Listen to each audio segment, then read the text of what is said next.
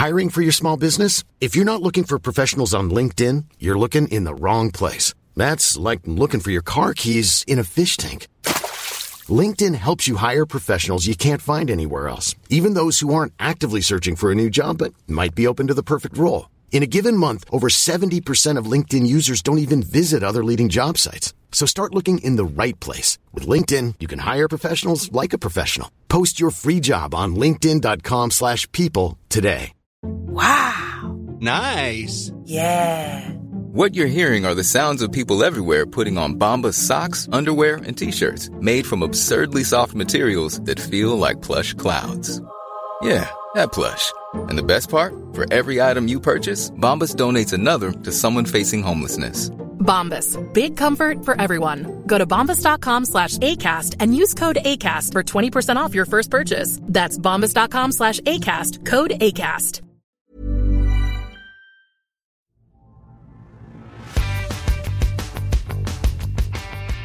Hello and welcome to Pediapod for October 2020. This month, the use of rapid exome sequencing in a subset of complex patients in the Pediatric Intensive Care Unit.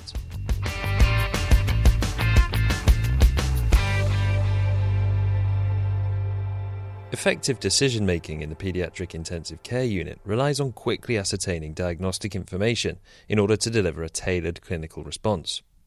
The utility of rapid genetic testing of critically ill patients has been demonstrated several times, owing to their relatively high diagnostic yield. However, the cost and slow turnaround of results have been major barriers in the past to the widespread uptake of this technology in the clinical setting. If results take too long, their clinical usefulness is starkly diminished. Recent evidence suggests that rapid exome sequencing is not only sufficiently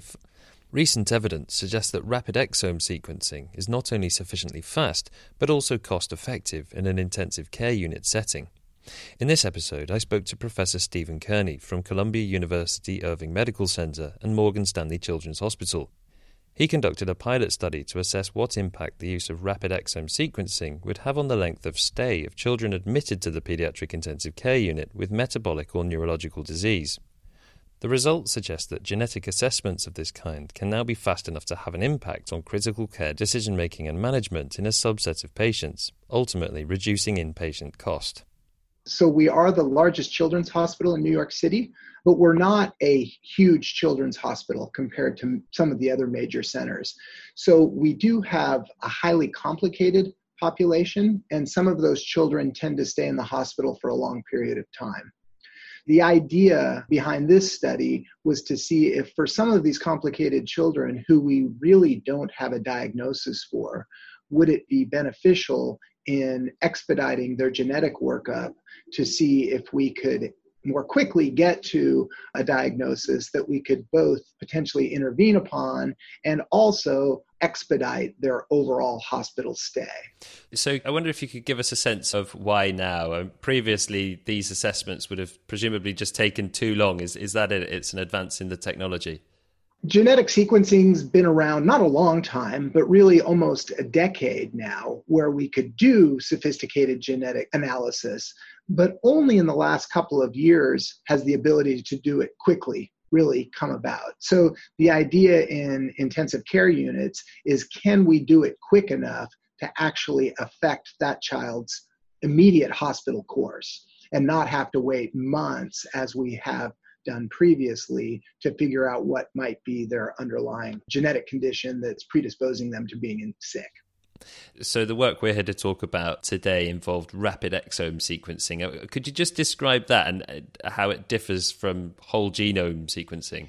There are kind of two ways to do genetic tests on children who you might think have a genetic predisposition to their disease. One is to do targeted genetic screening. So if a child comes in with epilepsy, there are certain epilepsy panels that will screen for genes known to cause epilepsy. The second approach is what we used, and it's kind of an unbiased approach, and that's exome sequencing. Some people do whole genome sequencing to really get at the same thing, which is to scan the entire genome for potential mutations that may cause the underlying disease. Exome sequencing only looks at a very small part of the entire sequencing material available. It just looks for coding regions that actually make the proteins. Whole genome sequencing sequences everything else. What we do know about both genome sequencing and exome sequencing is most of the pathologic mutations we find are in the exome. So we find them with exome sequencing, though in some circumstances, whole genome sequencing can identify additional type of mutations that may cause a problem with the protein.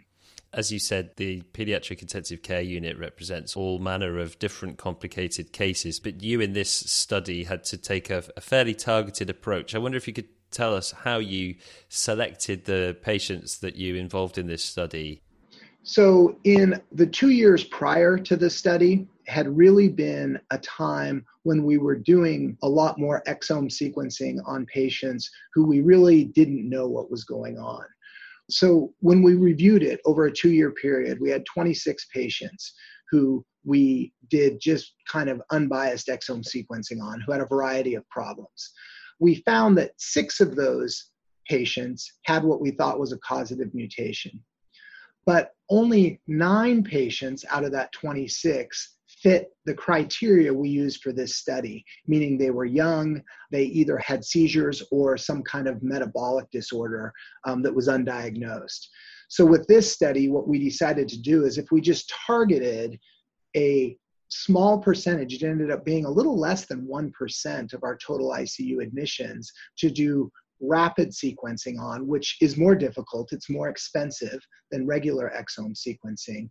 Could we potentially really figure out an interventionable mutation in those patients? And would it decrease their overall hospital course and subsequent cost of hospitalization?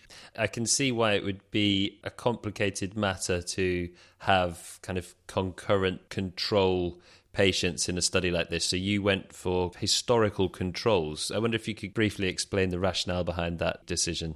So we took those identical clinical criteria that we used to enroll the patients, and we looked over a couple of previous years, and we identified 100 patients which fit that criteria, and it ended up being about the same percentage of overall ICU patients as we did for our study. So it was a little less than 1%. And so let's say the results then, what impact did this rapid exome sequencing have on how long these complex patients were in the hospital for? So in the 10 patients that we were able to do this rapid sequencing on, the hospital length of stay was an average of 15 days. In the historical controls, it was 59 days. And interestingly, in that cohort I mentioned to you that we based it on, that we did not use in our control population, that length of stay in those patients was 82 days. Wow. Sounds like really, really significant results. I'm interested, how rapid is rapid, and was it fast enough to improve diagnostics? For us, rapid meant a 7-day turnaround to a verbal result. And in the 10 patients we enrolled, we found a mutation in 5 of those patients. And 3 of the 5, the mutation was felt to be causing their disease, and there was an intervention done to try to mitigate some of the effects of that mutation. So one way of looking at it is that really 7 of the 10 did not have something that was actionable immediately, yet we still saw a quite reduced length of stay. One of the reasons we at least hypothesize this might occur is just because oftentimes families are waiting on a variety of decision-making for their child until the workup is completed. And typically the rate-limiting step is the genetic testing, which typically takes 2 to 3 months, at least in our institution. Do you think that those patients were just diagnosed and treated more expediently, or do you think that they received different treatment than they would otherwise have done? We do know that 3 of them did receive different treatment based on the information that came from the rapid exome sequencing. I think for the other ones, it was a matter of just simply completing the workup more expeditiously than we normally would have been able to do. As you mentioned, rapid exome sequencing is currently quite expensive. Do you have a sense of whether that increased speed with which you reached diagnosis kind of counteracted that cost? time equals money. And it's far more expensive every day a child is in the hospital.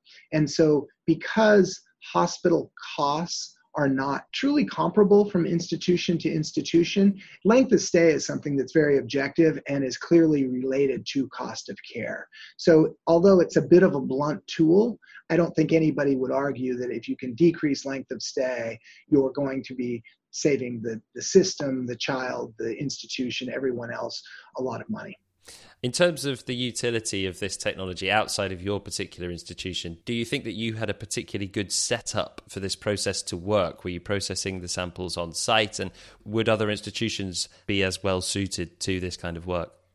We do in-house sequencing here, but until this study was done, it was not done rapidly. And so how we were able to do this was really to convince the hospital that if we sent these samples out to an outside vendor, then it would be cost effective for the hospital because we could do it so much quicker by sending it outside. So the answer to the question is any institution could do this because we did use an outside vendor. Now, subsequently, because of this work, we convinced our own internal processes to expedite certain cases that we identify.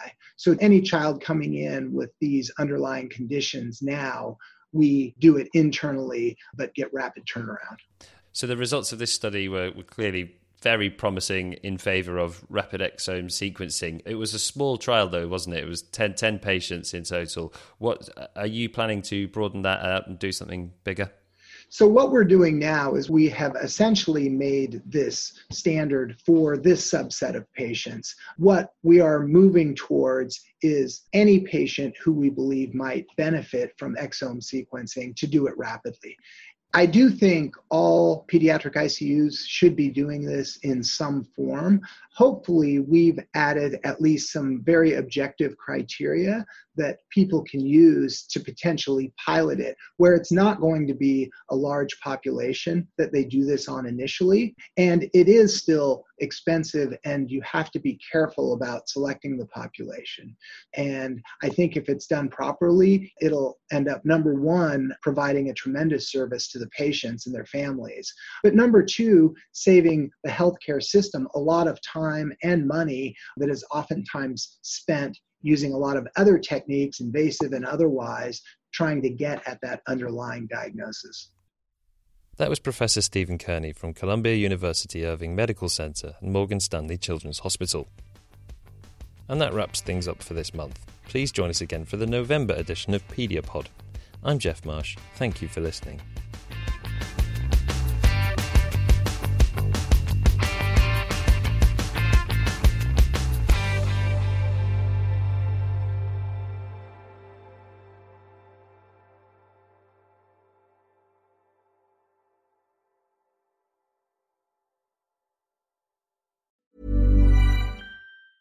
Even when we're on a budget, we still deserve nice things. Quince is a place to scoop up stunning high-end goods for 50 to 80% less than similar brands. They have buttery soft cashmere sweaters starting at $50, luxurious Italian leather bags, and so much more. Plus, Quince only works with factories that use safe, ethical, and responsible manufacturing. Get the high-end goods you'll love without the high price tag with Quince. Go to quince.com/style for free shipping and 365-day returns.